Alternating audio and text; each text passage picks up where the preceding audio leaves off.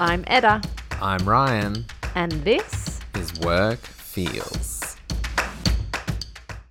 We acknowledge the traditional owners and custodians of the lands on which we work and live on, and pay our respects to Indigenous elders past and present.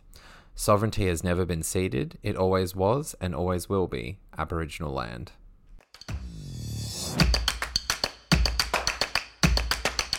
Welcome to the All Staff email. This is where we discuss our pursuits of a better workplace and a better world, and our hot tips for life. That's right. So, Edda, how was your week? Give us an update on mum life. How's work going? So, we are up to month 9 of Bryn's life. That means I have been a mum for 9 months. Now, I do believe that I have reached a point where I have been able to reflect on motherhood through a new lens. What I have realised is that for me, the first 9 months of motherhood could be compared to being in an escape room where every minute you lose a few IQ points. So you, for me, started off all right. Could work out these challenges in this escape room. No problem. As time goes on, challenges are getting harder. And then you get to a point where you really just can't help yourself. You just have no brain cells left to problem solve your way out of the sleep deprivation mess that you find yourself in. So that was my last week, realizing that I have run out of brain cells, and I was crawling into a corner, phoning a friend, going, "Okay, someone lend me a brain cell or two and solve me out of this." So that's where I'm at. I'm delegating the plans to other people that have brain cells, and I'm just following the guide on how to basically get Bryn to sleep so that I can sleep, so that I can regain brain cells and start living my life again. Well, that sounds so fun. Yes. So we can definitely say that lack of sleep leads to a severe reduction in cognitive ability. You could put it that way. I wouldn't have the brain cells to articulate it like that.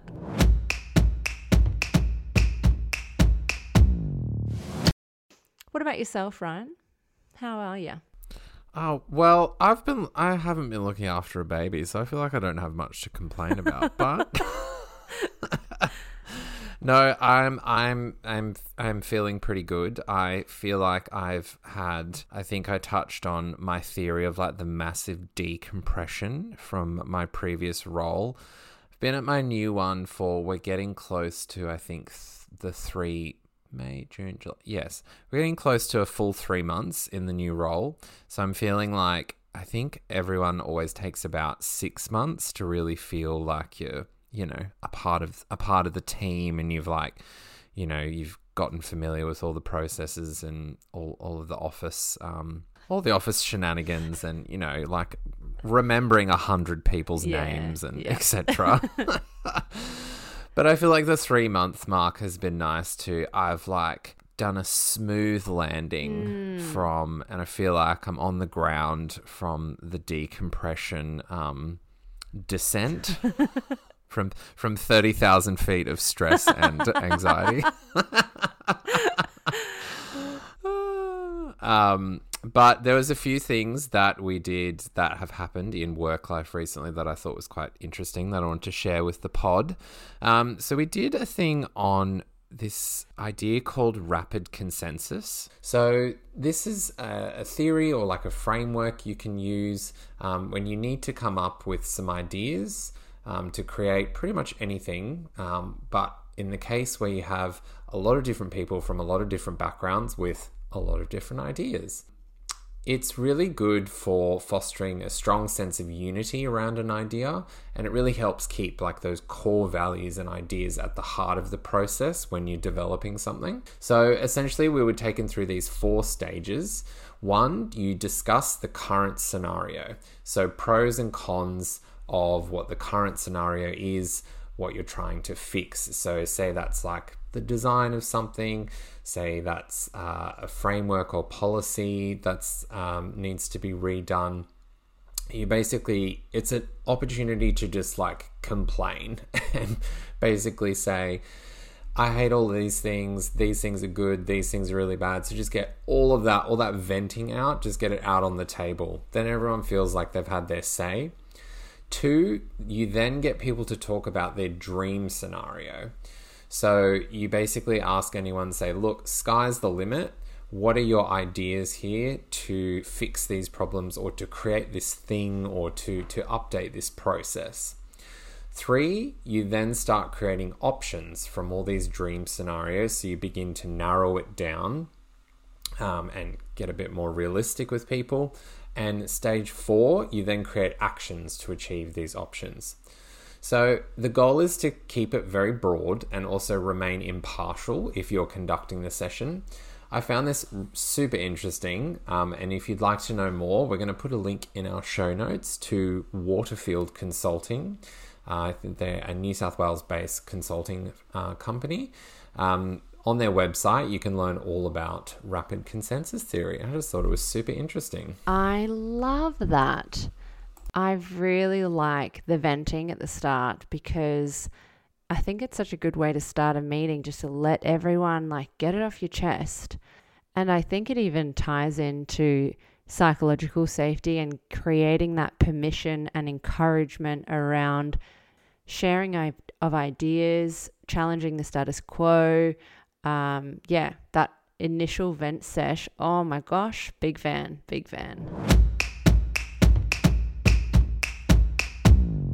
And also on a lighter note, Barbie mania. I tell you. Have you seen Barbie? The world is pink. I have seen Barbie. I saw it last night. Oh my gosh. Okay, tell me. What is it? How is it? Tell me everything. It is amazing. It is. Also, Margot Robbie, you're just amazing. Okay, I've heard mixed reviews. Overall good reviews, but I've definitely heard some mixed reviews. I thought it was great. Overall, I get where I can see already, without us even talking about it, where the criticisms lie. I totally get that. Number 1, it's not a children's movie at all.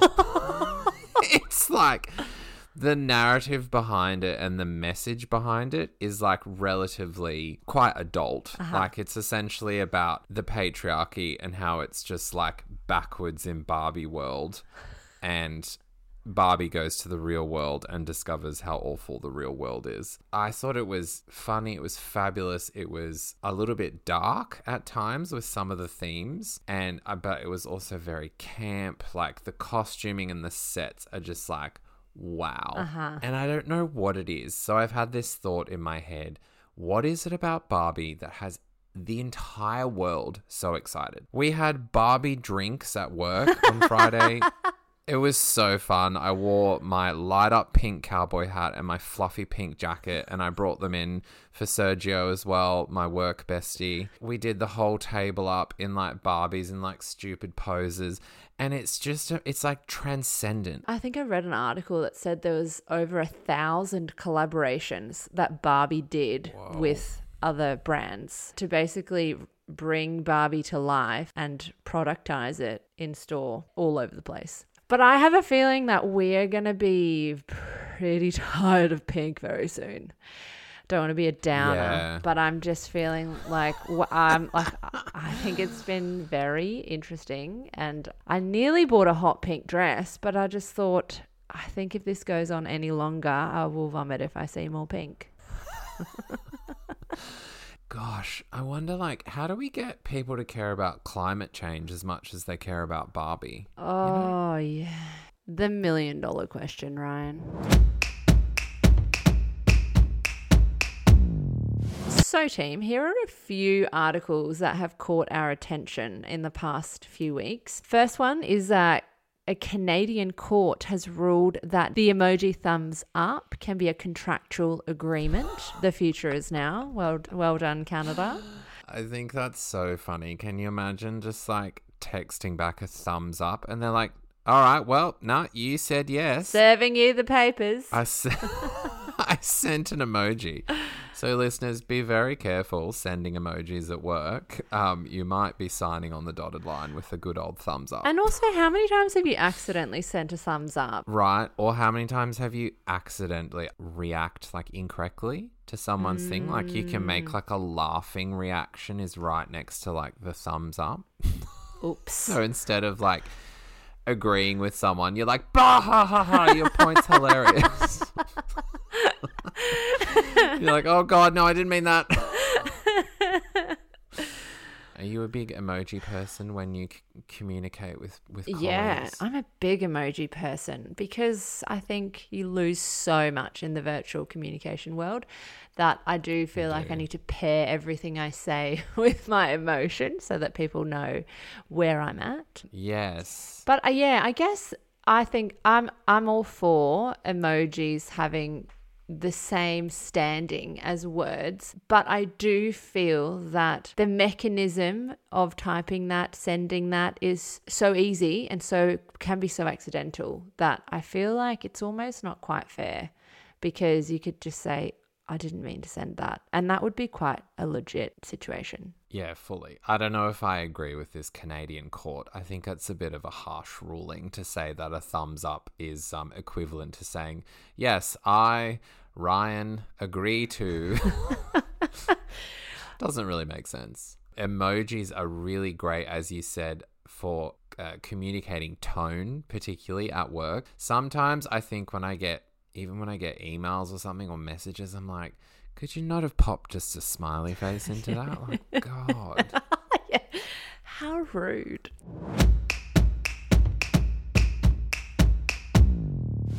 Okay, team. So in the US, there's been new laws come out over AI bias in hiring tools. So ensuring that AI tech, when in hiring decisions, is not having racist or sexist biases. So this law says that companies have to let employees and future employees know if they're using an AI tool in hiring, and then people can request what data their AI tool is processing.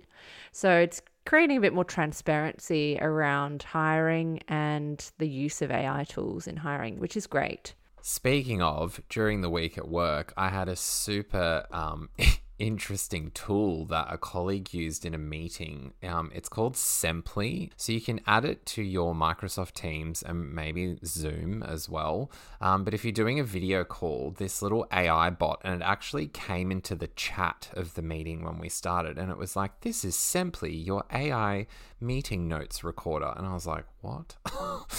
And yeah, so it listens to your whole call, and then it will generate a full transcript of your meeting. And not only that, it will generate proper meeting notes, so you never have to do meeting notes again. Like, no joke, it summarized, I love that, all of the key points, and it even prioritized things, just taking it from the tone and how the meeting went. And if anyone used the word like priority, it put those things at the top of and it created a to-do list. Amazing. From meeting notes. I was like, mind blown.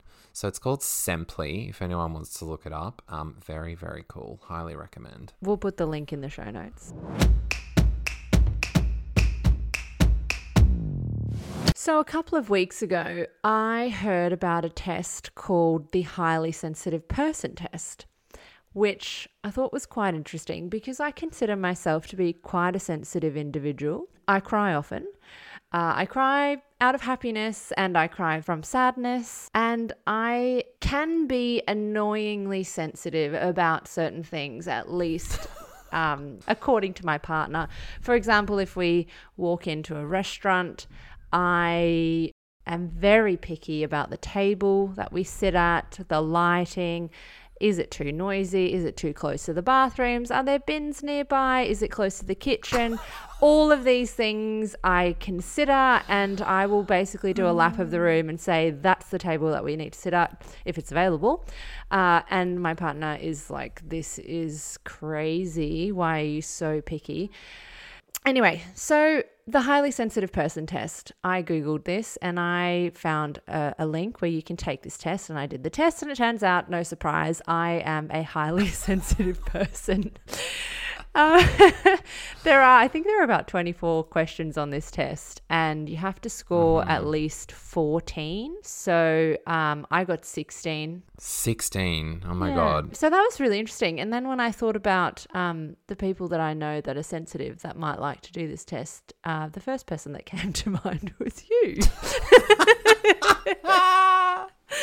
Why is that, Edda? What are you talking about? I just feel like you would be with me in the restaurant trying to pick out the best table. Oh, 100%. Like, if I walk into a restaurant, I'm like, right, let's analyze the entire room, every human being inside, the decor, the smells, where the bathrooms are, the lighting. Hey, is there too much of a breeze? Like, I'm a walking nightmare when it comes to picking a table somewhere, you know?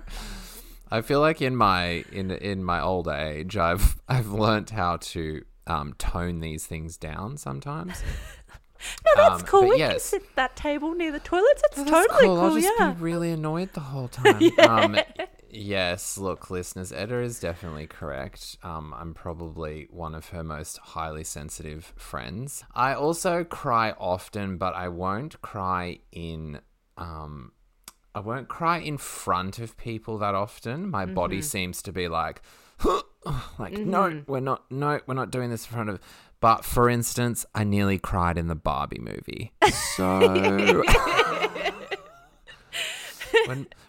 when Margot has all these amazing, like the final scene, I got a little dewy eyed. It was quite cute. So yes, I'm an extremely highly sensitive person. And some of those questions I just wanted to touch on. They're kind of funny, but then they're like, as I was reading them, when you sent me this test, I was like, far out. There's a lot of crap that affects me.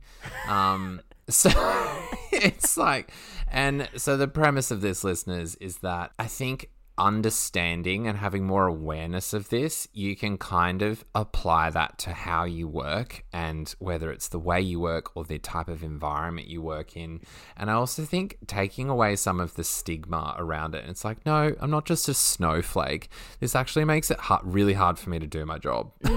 Yeah. Like, and if I improved these very subtle things to other people, they make a huge difference to me. Yes. And like, why not? Like, we shouldn't just be like, oh, get over it or deal with it or you're a snowflake. Like, no, I'm not. I'm highly sensitive. So some of the questions were, I'm easily overwhelmed by strong sensory input. I'm aware of subtleties in my environment. Other people's moods affect me. Sensitive to pain. Yep, hands up there. Particularly sensitive to the effects of caffeine. I'd say that's a no from me. It's very mental. So, like, I need my coffee in the morning, like when I wake up and my mid-morning. But I could probably have an espresso shot and just go to sleep. I'm the opposite there. I can have coffee and feel like I am drunk at work. At 10 a.m, I'm sitting at my desk spinning in the best way possible. Like, not a bad spinning, just in like this floating through the workplace and just feeling amazing. Wow, I wish caffeine had that intense of an effect on me, but it definitely helps me. One of the questions I really liked as well that I was like, it's a very legit thing, and I think being aware of it definitely helps, is that my nervous system sometimes feels so frazzled that I just have to go off by myself. I can 100% identify with that in circumstances where I've been in so many offices where I'm like, I just wish there was like a freaking room where it was quiet. Like, because I've worked in open plan offices my whole life. And I've never worked somewhere that has like quiet working zones, which is super popular now in new workplace design.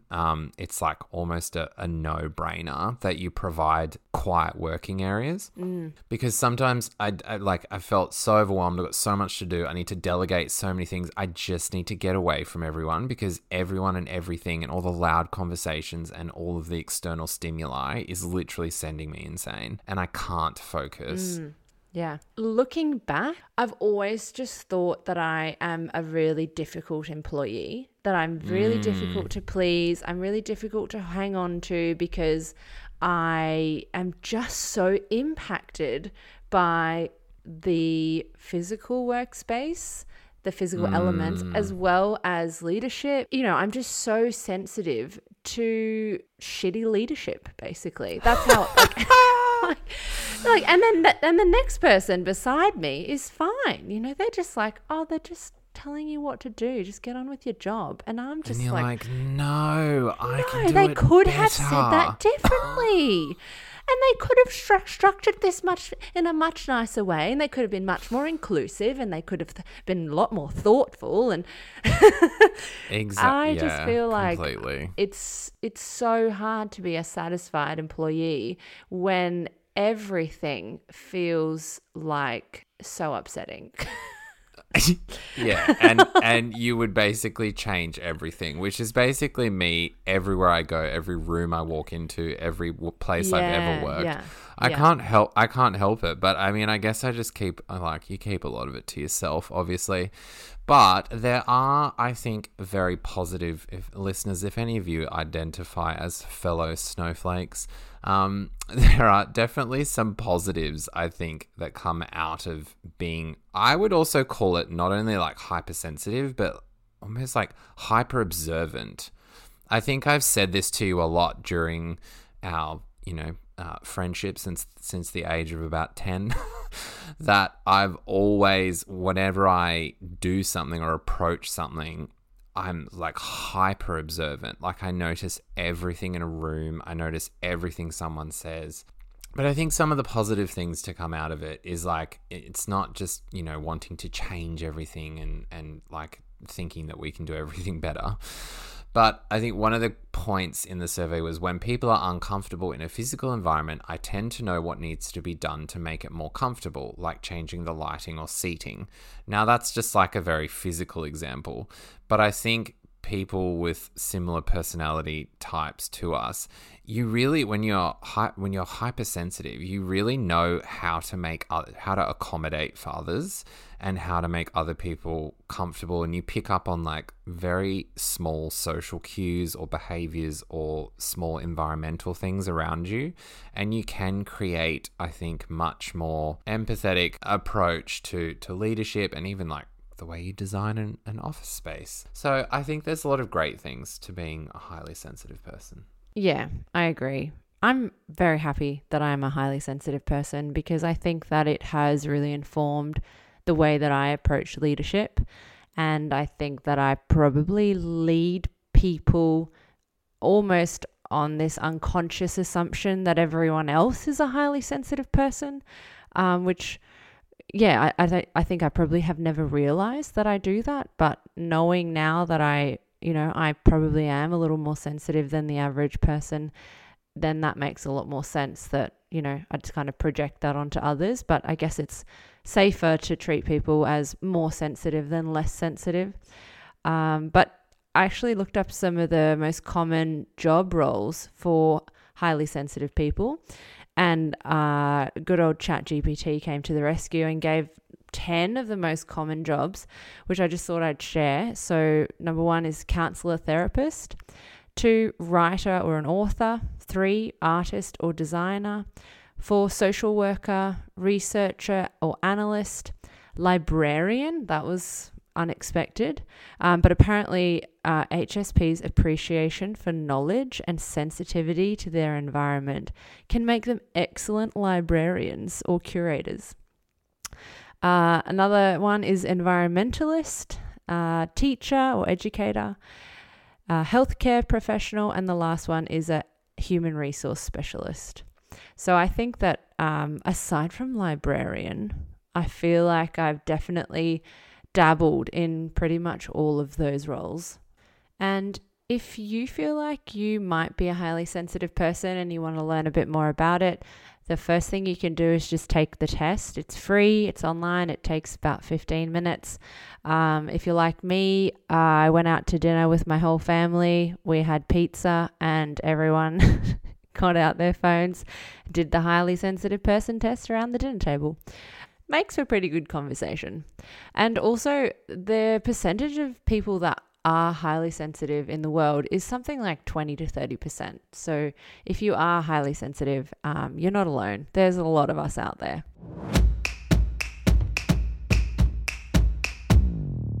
All right, team. So our next episode coming up is going to be all about mental health at work.